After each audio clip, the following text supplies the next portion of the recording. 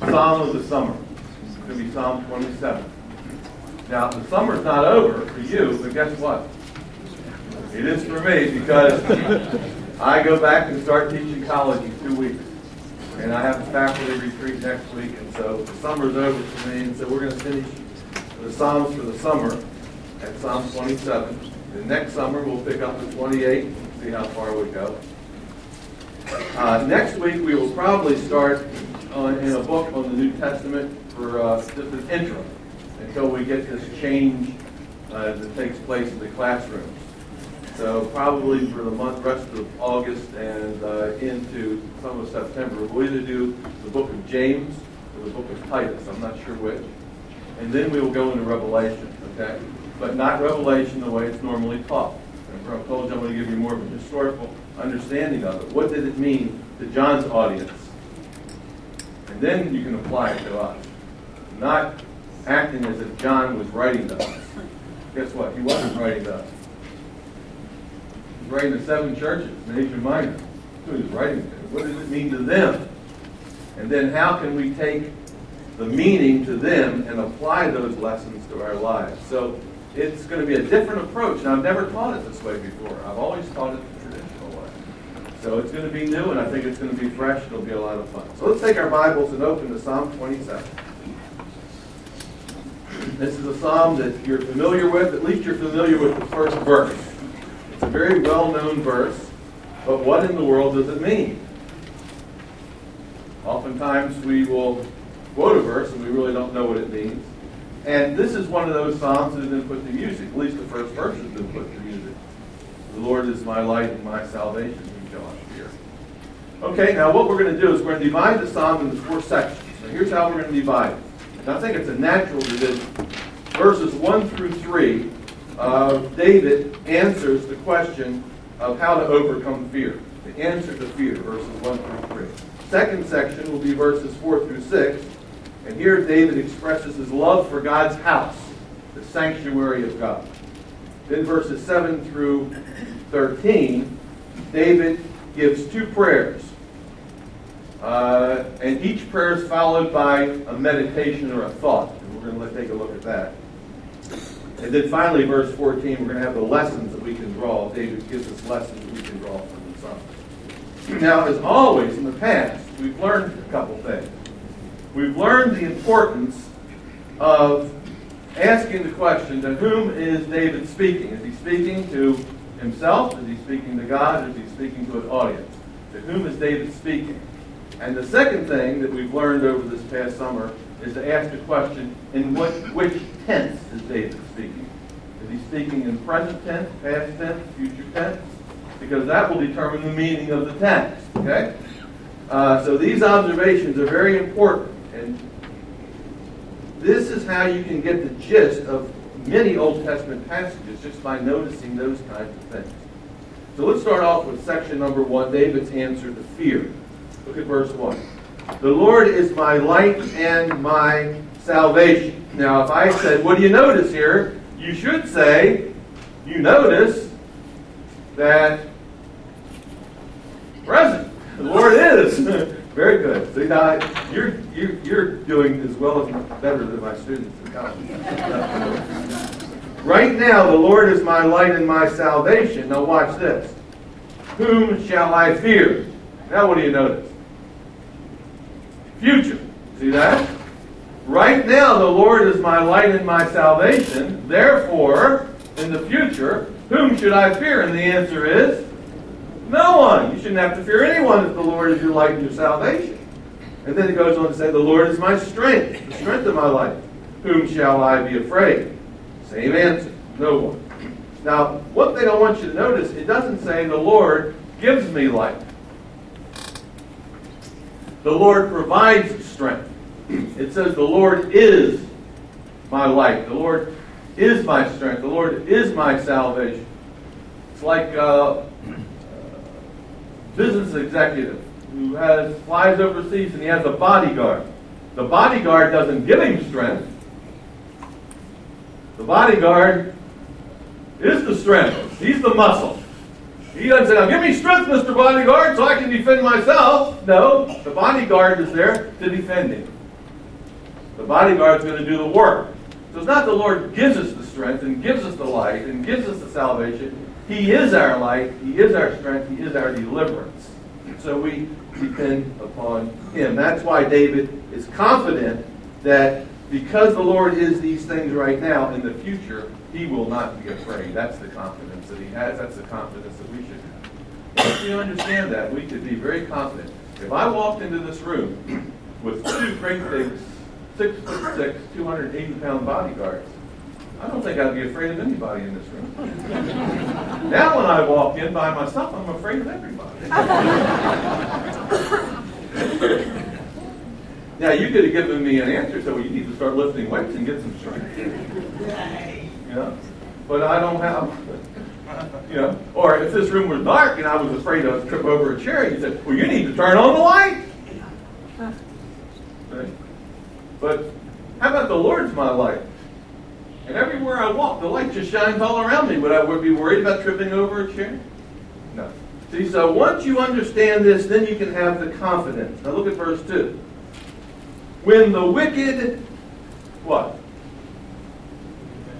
When the wicked came against me to eat my flesh, my enemies and foes, they stumbled and fell. Now what do you notice about this verse? You notice there's a tense there?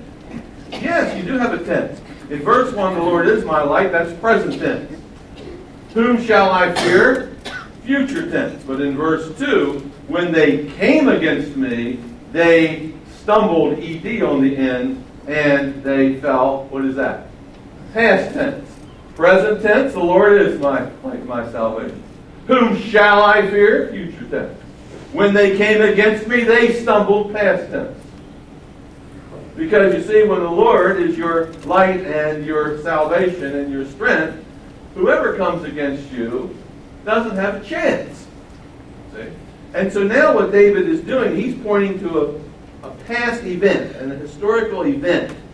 And he's describing enemies, which he calls foes, who came against him. And he's really describing an army that has come against Jerusalem and come against David, and they want him dead. But instead of them succeeding in their mission, what happened to them? They stumbled and they fell, meaning in battle. You know why they stumbled?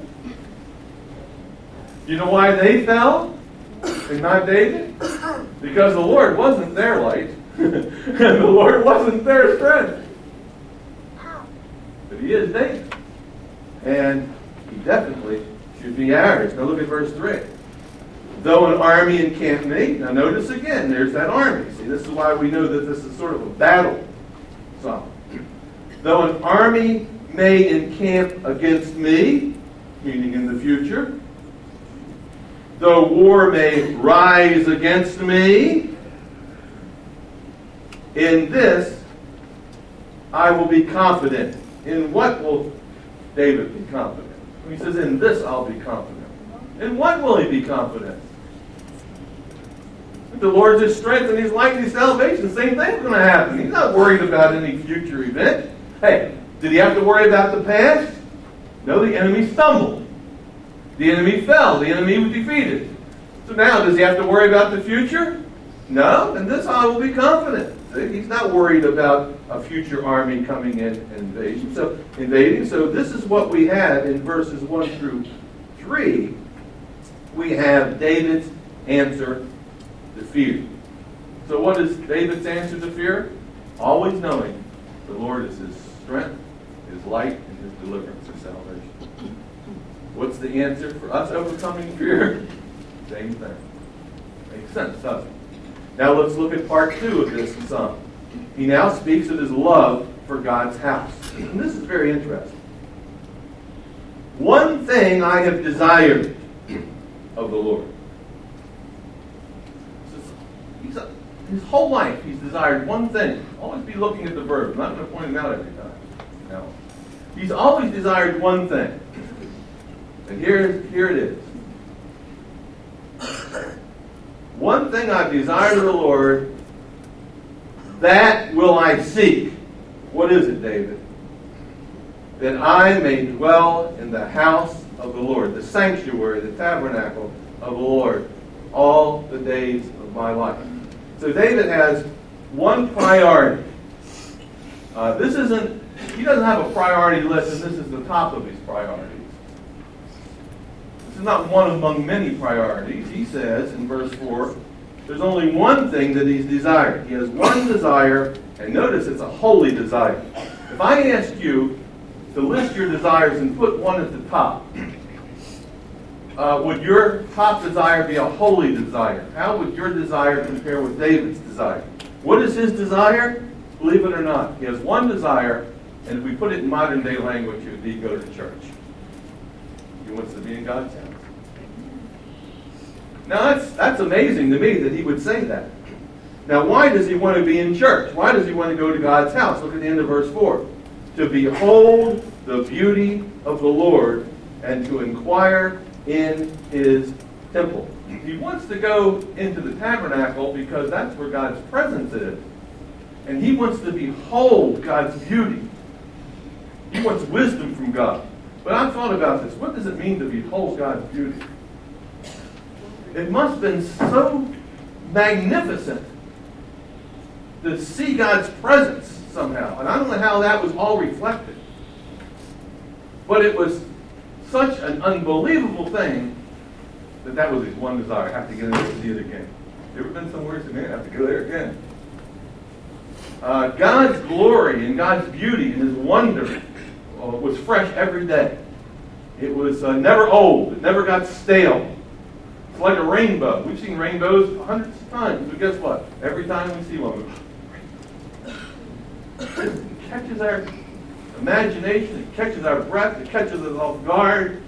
When you see a rainbow, I remember when our kids were little, guess what I would do? Say, hey, come and see the rainbow. What? Why? It was unbelievable. Look at the colors in the sky. Well, that's what David, he desired to see God's glory and God's beauty. So he wanted to be in the tabernacle as much as he could. And that's the difference between God's beauty and the beauty that the world has to offer, because the world's beauty always fades. You ever watch the Antique Roadshow? They tell you about this painting, and they say, well, that could sure use a cleaning, you know. And if you would that's $300, it'd be worth $3,000 more. Because guess what? The beauty of the world fades. But God's beauty never fades. This is the thing about God. This is the thing about Jesus. You know, the more you get to know me, the less you like me. That's the truth. See? You know somebody superficially, you like them, you're attracted to them, marry them. And you get to know more about them, and you start seeing things that you don't like. But guess what? With Jesus, the more you get to know him, the better it is. With God's beauty, it never fails. David said, I want to be in the house of the Lord. You know why you don't like being in the house of the Lord? Shouldn't say you, I mean just people in general. It's because maybe God's presence isn't in the house of the Lord in most churches. I mean, if God's presence was there and it was so magnificent all the time, I'd want to be in there all the time, wouldn't you? But you know what happens if God's presence isn't in there? Then going to church becomes a chore. It becomes ordinary. It can even become boring. This is why, as Christian churches need to make certain that God's glory is always present there. It's very important, and I'm not sure how we do that, but I know that David sensed God's presence there. He had one desire. He wanted to go to church. He wanted to go to the sanctuary of the Lord. Now look what he says in verse 5. Here's one of the reasons he wanted to do it. For in the time of trouble, when trouble comes, see, he loves to dwell in the house of the Lord. Because when trouble comes, verse 5, he shall hide me in his pavilion. I will have been so used to the house of the Lord, and he'll be so used to me being in his presence that if trouble comes, I can seek refuge in the tabernacle of God. Look at what it says in verse 5. In the secret place of his tabernacle, his sanctuary, he shall hide me. He shall set me high upon a rock. Now there are three shalls there. He shall hide me, number one, in the pavilion. Number two, he shall hide me, meaning in the tabernacle or the sanctuary. And the third shall is he shall set me high upon a rock. What this means is two of these shalls have to do with protection. When trouble comes, I can always run to the Lord and He will protect me. The last shall has to do with putting David out of reach. He will put me up on a rock where my enemies can't reach me. And he's using imagery here, but he's telling us why the house of the Lord is so precious to him. And that's why the tabernacle is called a sanctuary. Sanctuary is where you can run. We even use that word today. Run and find refuge. So David says that that's what's going to happen. And then he says in verse 6, and now, notice that's not past, that's not future. Now my head shall be lifted up, meaning from this point onward, my head shall be lifted up above my enemies. Now how can he be lifted up above his enemies? Well, one thing, he's on that rock in verse 5. My head shall be lifted up above my enemies all around me. Now where are his enemies? All around him. Where is he? He's above them and in the tabernacle. But they surround Jerusalem. But David has found refuge and he's above them. He's set on a rock and his head is lifted up. Remember Psalm 24? Lift up your heads, O ye gates, and lift them up, ye everlasting doors. The King of glory shall come. You'll experience God's presence. So David is praising the Lord and his head's lifted up in confidence. And he's in God's presence. And that's why he's not afraid. His head's lifted up. You lift up your head, that speaks of confidence. That's why he can face these people and not afraid of confidence. What's the opposite of lifting up your head? Hang down your head. Now if you lift up your head, that means you're confident. Look me in the eye. Lift up the head. Push the head up. But to hang down your head, that speaks of not being confident, doesn't it? That speaks of being afraid and being ashamed. David's not afraid. He's not cowering. He doesn't feel guilty. God's accepted him into his presence. He looks up at his enemy. He's above them. He has this confidence, full assurance that he is not going to lose this battle when this army, which has surrounded the city, now invades. He is. Why won't he lose the? Why won't he lose the battle? Because God is his strength. God is his deliverance. And then he says in verse 6, therefore I will offer sacrifices of joy in his tabernacle. I will sing, yes, I will sing praises to the Lord. So this is the result, knowing that God has given him confidence for victory, because if God is for you, who could be against you? He now just begins to praise the Lord, even in advance. He knows that the victory is already won. So he doesn't let his head hang down. He lifts it up in confidence. Now that brings us to the third section of the psalm, beginning in verse 7. Here we have David's prayers, and what I'm going to call his musings, or his thoughts about issues. Now prayer number 1 is found in verse 7. Look what he says. Hear, O Lord, when I cry with my voice. Have mercy also upon me, and answer me. So he says, in light of what he's already said, and so Lord, when I need help, and I cry out for help, don't let me down. I've trusted you all along. Now don't let me down in the future when difficulties come. And he doesn't expect that God will. He expects God will answer. He says, hear me. He expects to be heard. Have mercy. He expects God to have mercy. Answer me, or he expects an answer. Now, why does he expect God to answer him in these times of problems? Look at verse 8. When you said, seek my face, my heart said to you, your face will I seek. So, God, notice this, has given David an invitation, and he gives us an invitation. In verse 8, what is the invitation? Seek my face. God wants us to seek Him. He wants us to cry out to Him for help. Why? Because He's not just a light. He's not just a salvation. He's not just the light. He's my light. He's my salvation. He cries out for us to seek. He says, seek my face. And guess what David says? My heart said to you, your face, Lord, I will seek. So David's just responding to God's initiative. And notice that it's God who takes the initiative. God invites us to seek Him. And then we respond. Now there's a lot of people know that God says, seek my face, but guess what? We don't respond and we don't seek it. David says, yes, Lord, I will seek your face. Now you know from other passages that seeking God's face and having God look at you speaks God's favor and blessing, right? May His face shine down upon you and bless you.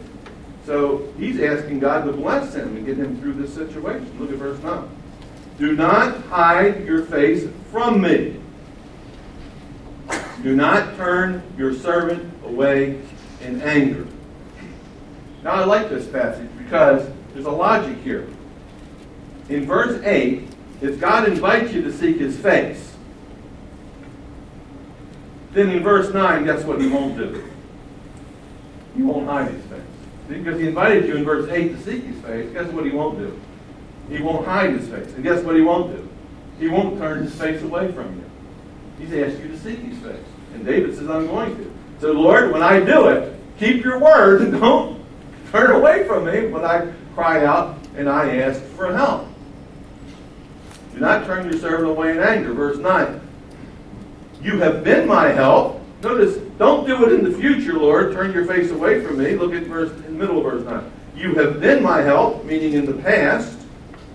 Now, do not leave me nor forsake me, O God of my salvation. Same word that he uses, deliverance. Same word that he uses back in verse 1.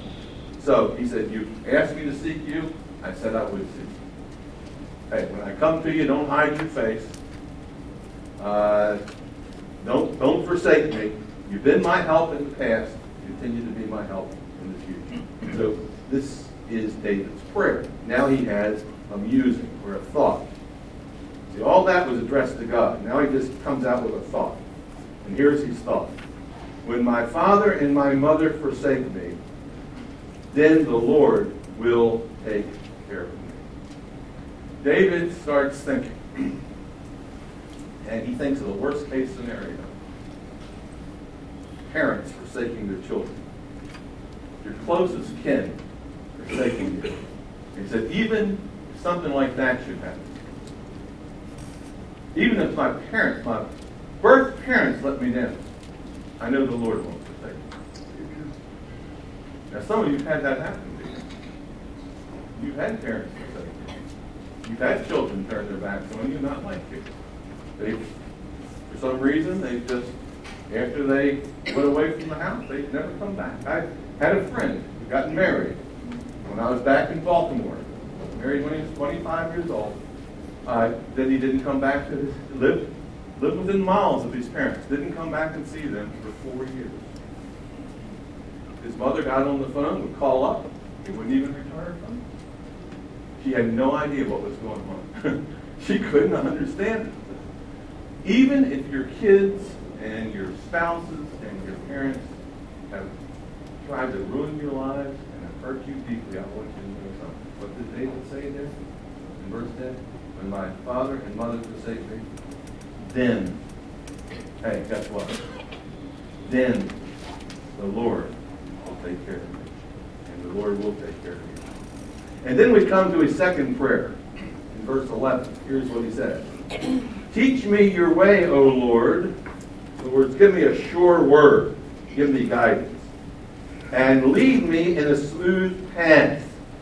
Don't put me on a path where I am going to end up losing my footing. And I'm going to stumble. I'm not the one that wants to stumble here. They need to stumble. The enemy needs to stumble. He's still talking about this battle scene and all of his enemies. Teach me, O Lord, and lead me in a smooth path because of my enemies.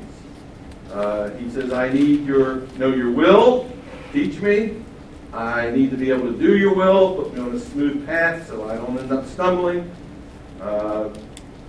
Because if you don't do this, Lord, if you don't give me the wisdom in this situation, and you don't put me on level ground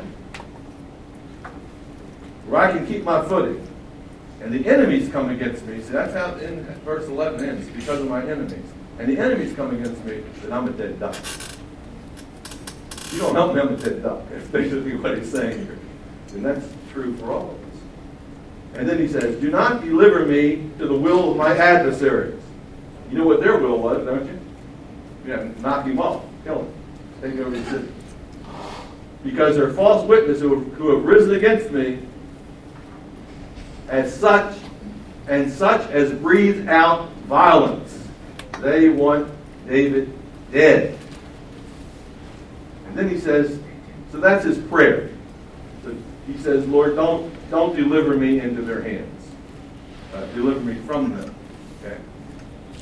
And now he has a musing or a thought. He says this: I would have lost heart unless I had believed. That's faith.